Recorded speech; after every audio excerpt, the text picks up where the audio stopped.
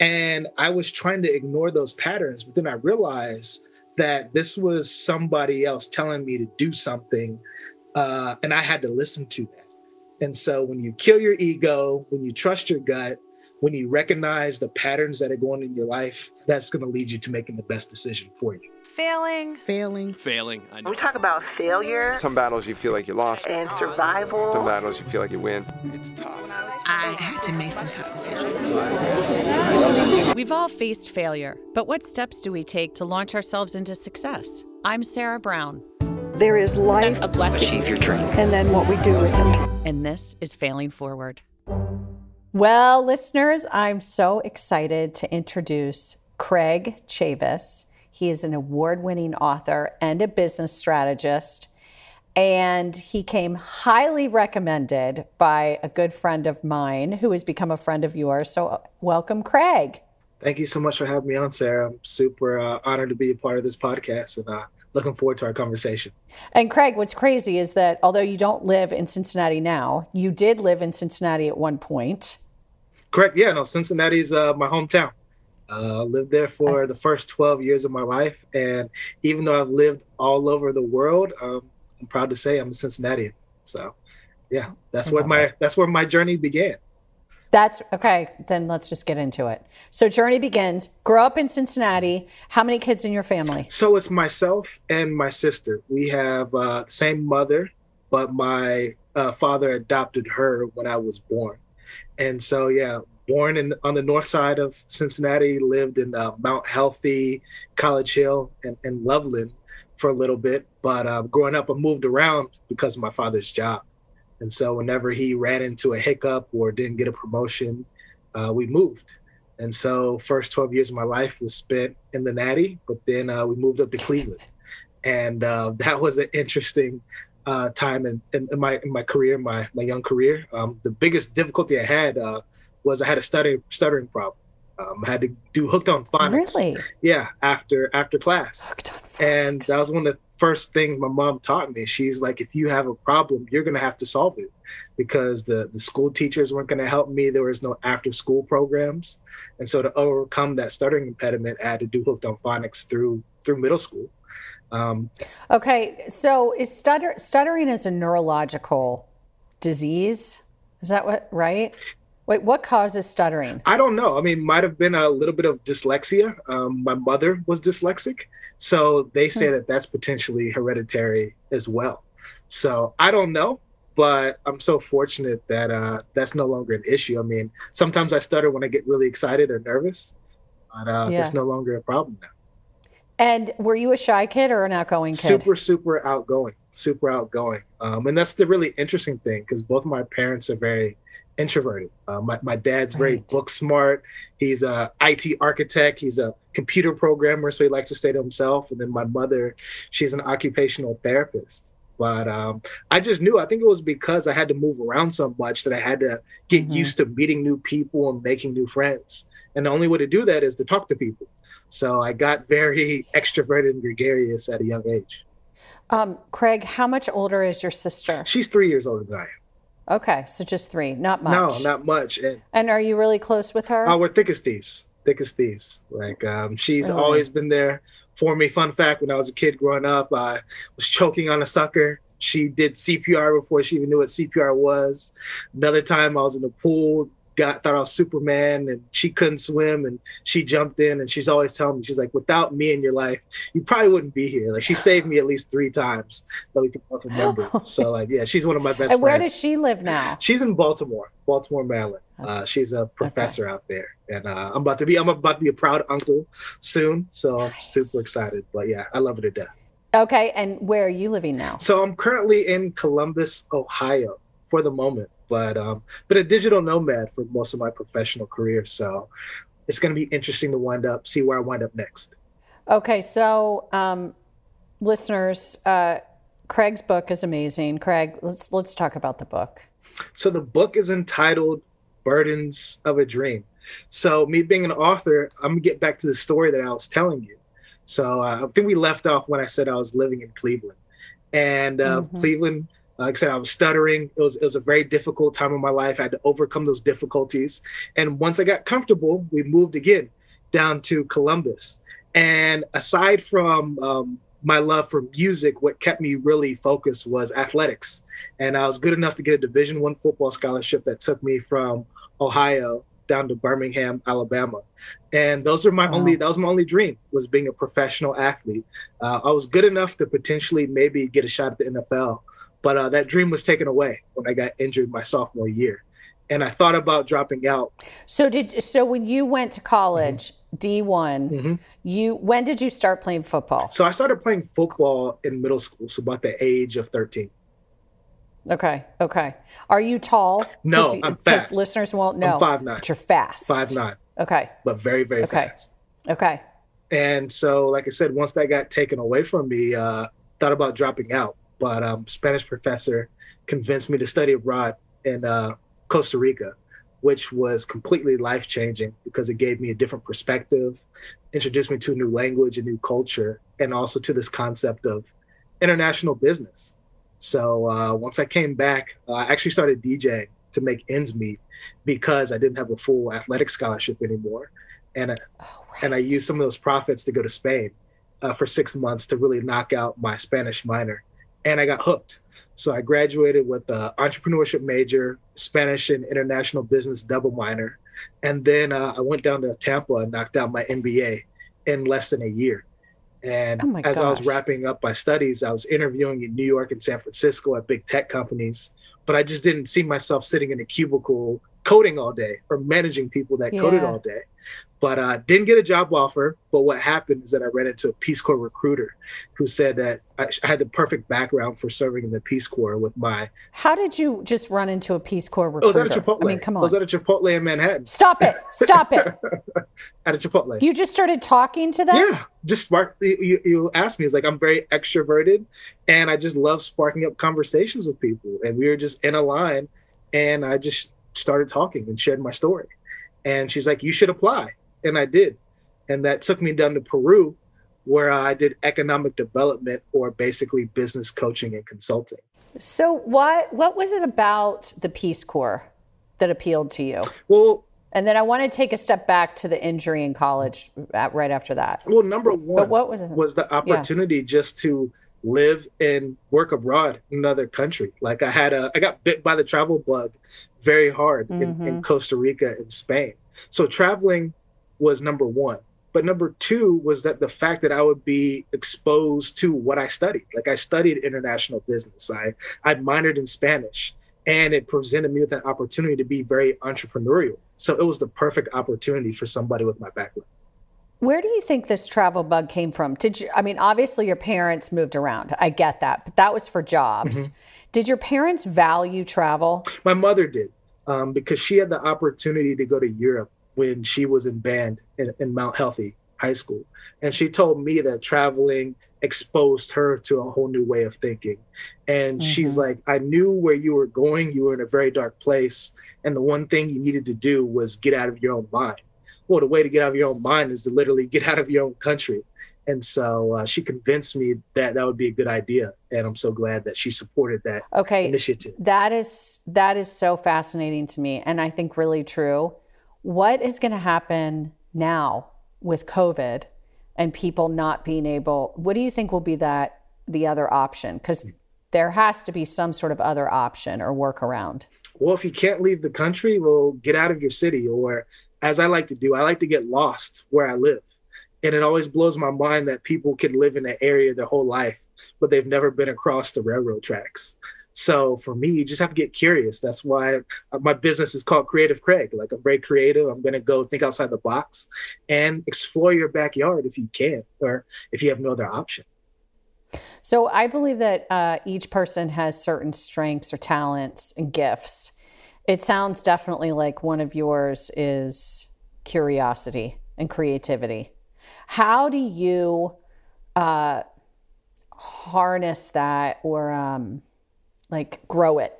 Well, I always like to think that there's nothing to lose. Like, if I don't do something different, then nothing's ever going to change. And so like if I'm frustrated or if I'm not comfortable where I'm at, then I'm gonna have to do something different. So for me, it's just a simple opportunity cost. It's like, okay, the cost of doing the same thing over and over again is not worth the cost of me doing something different. So me doing something different is always going to pan out better than just doing the same thing. So why not be curious and why not, question? Okay, this is going to get a little personal here, but are you married? Do you have children? No to both questions. Okay, so that affords you more freedom. Is that by choice? Oh, completely by choice. Completely by choice. It's like, I'm not done, living this life that I'm living right now.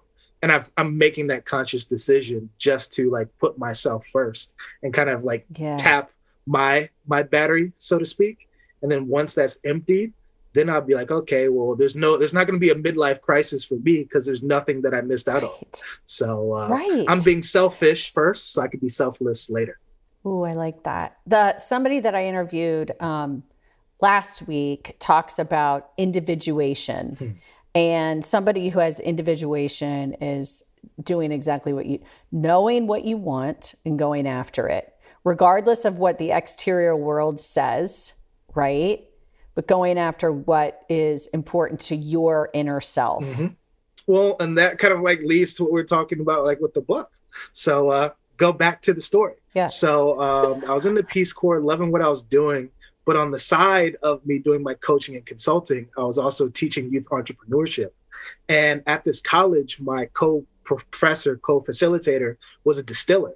And so after class, I'd go back to his apartment and he would teach me how to distill Pisco, which is like the national spirit of Peru. It's made from grapes. Oh, I was like, what is that? It's incredible.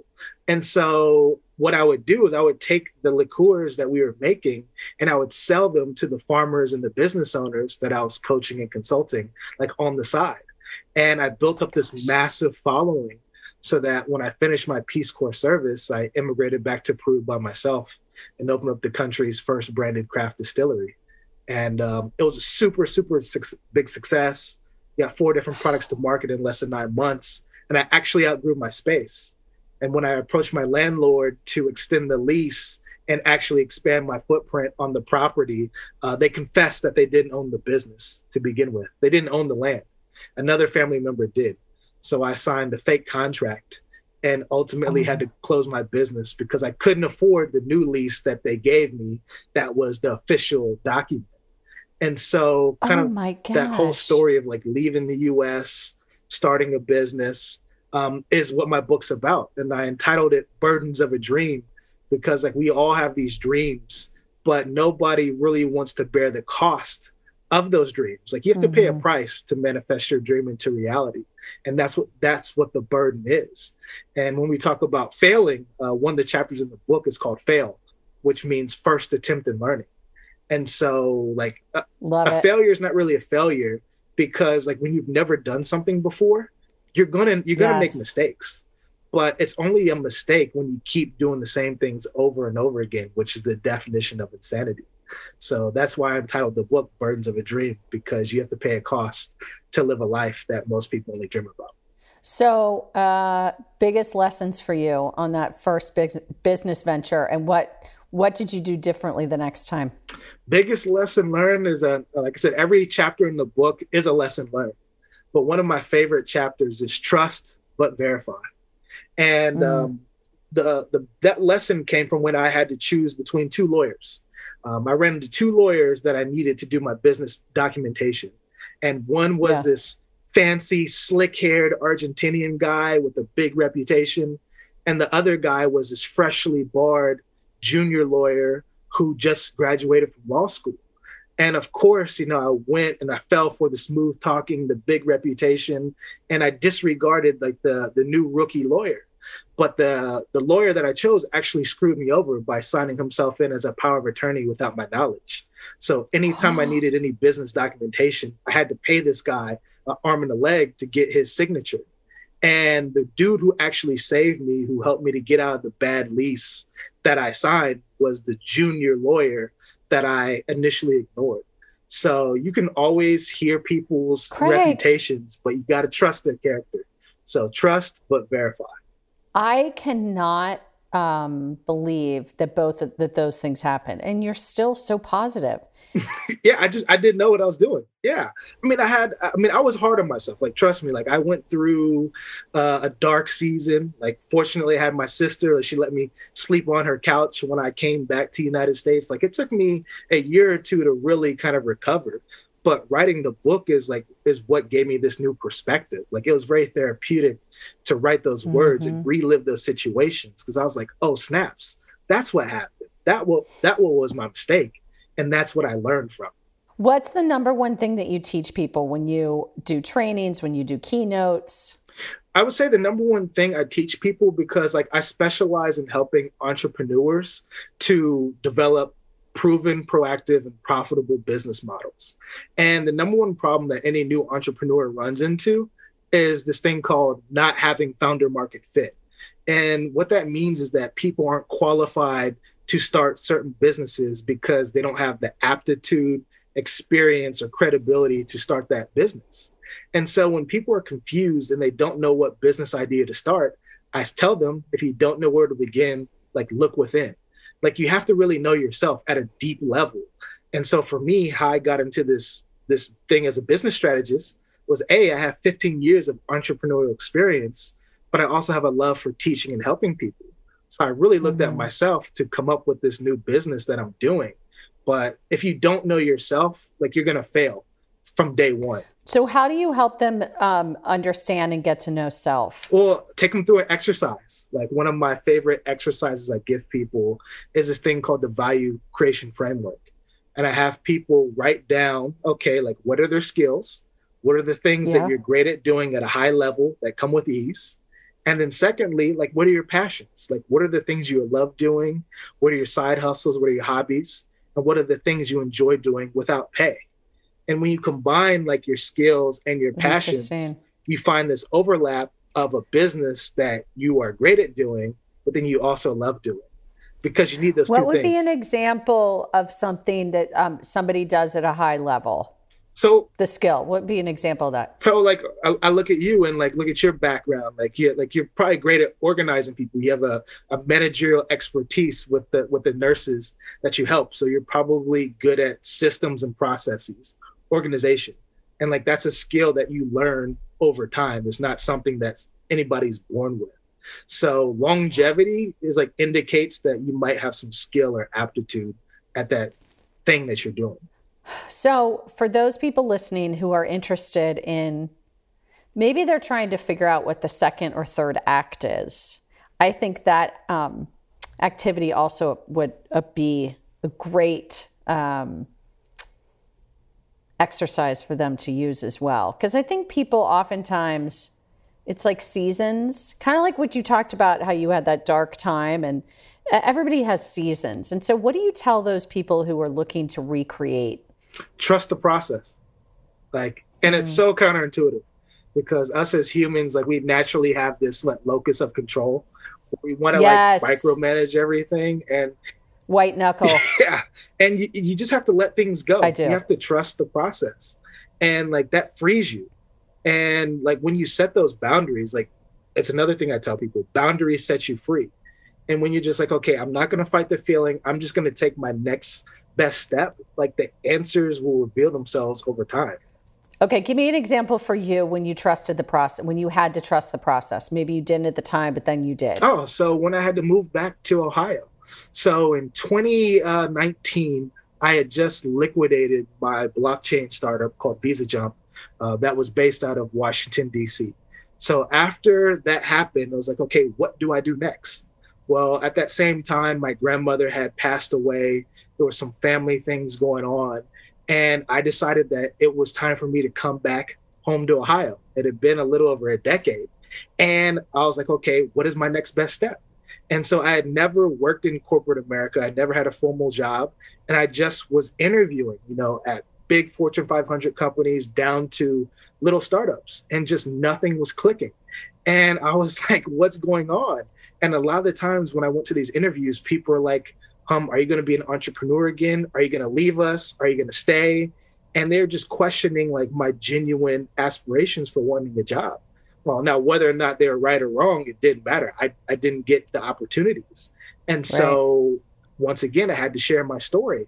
And I just went out and was talking to people and letting them know about my background. And that's how I got the book deal. And when I got the book deal, it first started off as a project, but then that project transmuted into a calling. And as I write on page 1 of the dedication, I said this book is dedicated to all those who will dare to abandon the status quo, follow the road not taken, and discover the person they were truly meant to become. And so as much as I was writing that to the reader, I was writing that to myself. So when I was writing the book, I had to trust this process, that this book would lead to something. And when I wrote the book, it led to me launching my creative agency that I have now. So, Craig, I hear on trust the process, but is there any, you mentioned earlier about like really understanding self. How do you know, like we all get nudges. How do you know when to do something or not to do something? How do you know when it's not the ego and when it's something that you're really meant to do? I have a great answer to that. Chapter 30 in the book is called Ego Death, one of my favorite chapters. You got to let your ego die. Audience, I am seriously not teeing him up on purpose. These are happening organically. Yeah, chapter 30 is ego death. You got to let that ego go. It's hard, easier said than done. But when it comes to decision making, there's 3 ways people make decisions: with their head, with their heart, and with their gut. So your head is pure logic, pure formulaic. You're going to do the numbers. Okay, this percent correct, this percent incorrect, good or bad. You're going to make a logical decision. Your heart is self-explanatory. It's emotional. And you're going to do what you feel. But the thing is like when you do just pure logic, you're going to miss out on things. When you just go into your heart, you're going to make irrational decisions because it's only made with your emotions. But the third way people make decisions, and the way I make decisions, and what I had to learn how to do, was to trust my gut. And I believe your gut is the harmonious balance between your head and your heart. Now, it's never going to be 50-50 because I believe it's probably like 51-49 because me being more empath, I lead more with my heart than I do with my mind. Yeah. But you have to have a balance. Like you have to do a cost benefit analysis, to make a decision. But then sometimes there's decisions where the numbers, they'll never add up. They'll never make sense. Like me immigrating back to Peru to open up the first branded craft distillery was not a logical decision. Like the numbers were against me, but I followed my heart and my dream and I made it happen. So, but that was a gut instinct that I had all along. So that's 1A to that question. But then 1B is another chapter in the book, which is called pattern recognition. And you have to be tuned in to the universe and to your world. You have to recognize that like the world talks to you in patterns. And so for me, going back to my story, when all those doors kept closing at those job interviews, that was patterns. And I was trying to ignore those patterns, but then I realized that this was somebody else telling me to do something, and I had to listen to that. And so when you kill your ego, when you trust your gut, when you recognize the patterns that are going in your life, that's going to lead you to making the best decision for you. Okay, I think I totally agree with you, with the patterns with you on that one. The head and heart, I like that concept that you said about like the gut is a combination of the head and heart. I had never thought of that way before. That's a really great concept for me. You mentioned earlier about manifesting things. Yeah. So do you believe in the concept of manifesting things? What are tell me your thoughts on that. Going back to the book, chapter 5 is called Magic. It's an acronym. You want to know what magic stands for? By the way, do you know that one of my favorite words is magic? Yeah, because it's powerful. But magic to me stands for manifesting abstract goals into consciousness. What does that mean? It means put in the work. You know, you have a lot of these gurus and yoga experts and a lot of these, influencers. Just manifest. Just sit back and envision your life the way you want it to be, and it's gonna happen. And it's like it won't happen until you make it happen. Like manifestation is a verb, is an action word, which means you have to put in something behind it. So I'm all about manifesting stuff, but it really means that you have to put in the work, create a plan and execute. Have you read the book, The Source? No, I have not. I need to add it to my Oh list. my God, Craig, check it out. She is a neuroscientist and she talks about manifesting things, but what she talks, and patterns too. But what she talks about in there is instead of doing a vision board, it's an action board. To your point around putting in the work, right? You got to put in the work. And I love that. I agree with you on that one. It's so true. I mean, like nothing happens without action or effort. And so once people really understand that concept and the fact that it's a process, and that, like, to me, I just think of everything like a scientific method. Like I form a hypothesis, then I go out and test that hypothesis. Then after I test the hypothesis, I collect the data, and then I measure it and analyze it, figure out what went right, what went wrong, and why. And then after I learn from that, then I go on and have another hypothesis, and I do it all over again. It's just okay. So I feel like nothing ever gets you down. Not anymore. It used to. Okay. Well, okay. Tell us that, and then how you respond. How do you keep a level of positivity? Once I realized that the person that I saw in the mirror was either my best friend or worst enemy, and once I made that conscious decision to become my best friend and not be my worst enemy, then I kind of started feeling unstoppable, because like we all go through issues. Like one of the things I say is that like everybody has the free will to become whoever they want to become, but then other people have the free will to prevent that from happening. It's your job to make sure that doesn't happen. Okay, when did you have that epiphany about I could be my best friend? So when was that? That was really me after I moved back to Ohio, when I was just like endlessly questioning like why things had happened the way they did. Like I had a deep period of like introspection. Like on the back of my workbook, I say time is gold and money is silver. And so I had a ton of time on my hand to really think about like who I was becoming, what I liked about that, what I saw, what I didn't like. And once I realized that, okay, like I was the one that was really preventing me from taking that next best step. It wasn't the people who wasn't giving me the job, or wasn't the managers who flaked out on my interviews. It was just like me preventing myself from really becoming the next level of entrepreneur that I was supposed to be. And once I just recognized that, then I kind of just let things go and trusted the process and moved forward. That's remarkable. My biggest takeaway is I need to start being my best friend more. Yeah. I mean, it's business 101. It's like, if you don't believe in yourself, why should anybody else? Will? Yeah. You got to be your best friend, because there's too many other forces going on right now. I mean, we can get very altruistic. Like there's so many things going on in this world, whether it's COVID, whether it's people losing their jobs, whether it's war, whether it's people losing money. Like there's so many things like out of our control that could inevitably get in our ways. But if we just focus on the things that we can control, which I don't really think we can control anything, but ourselves are the things that we can control the most. Like once we get control of who we are and our mindset, that's when things could really change for the better. You are such a teacher. I try. It's awesome. I try.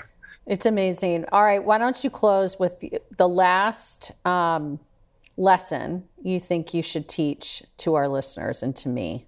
That's a really good way to stump the Craig. You know, when I was on my roll, the last lesson, it goes back to the insanity thing. Like it's not a mistake until you keep doing the same thing over and over again. Like if you just don't take the time to learn and just to pause, to slow down, like that's where I go. Slow down. Like we're so busy nowadays. Like this American culture is unfortunately about living to work instead of just like working to live. And just slow down. Just like we have all the time in the world right now. We're never going to get back to normal, whatever that means. But whatever you're doing today, whatever you have planned, just take your time. There's no reason to be in a rush. Like if you have any short-term goals, forget your short-term goals. Like create one long-term North Star. And if you trust the process, inevitably you'll hit those short-term goals because you're so focused on that one long-term goal. So just trust the process, be patient, and enjoy life because it's short. Craig, I never know what I'm going to hear when I interview people. And it is like every time I do it, it's magic for me. And so thank you for taking the time out of your busy day to spend it with me and with our listeners, because you are a great teacher for this world. And I really appreciate that you were on today. Well, thank you so much for having me on. And I really enjoyed this conversation. And I really hope your listeners get some value from it. Oh, they will. You got one person that did already. Thank you. Thank you. I want to thank everyone behind the scenes, especially Adrian Donica and the team at Gwyn Sound. Also, please find us on social media outlets at Fail Forward Pod.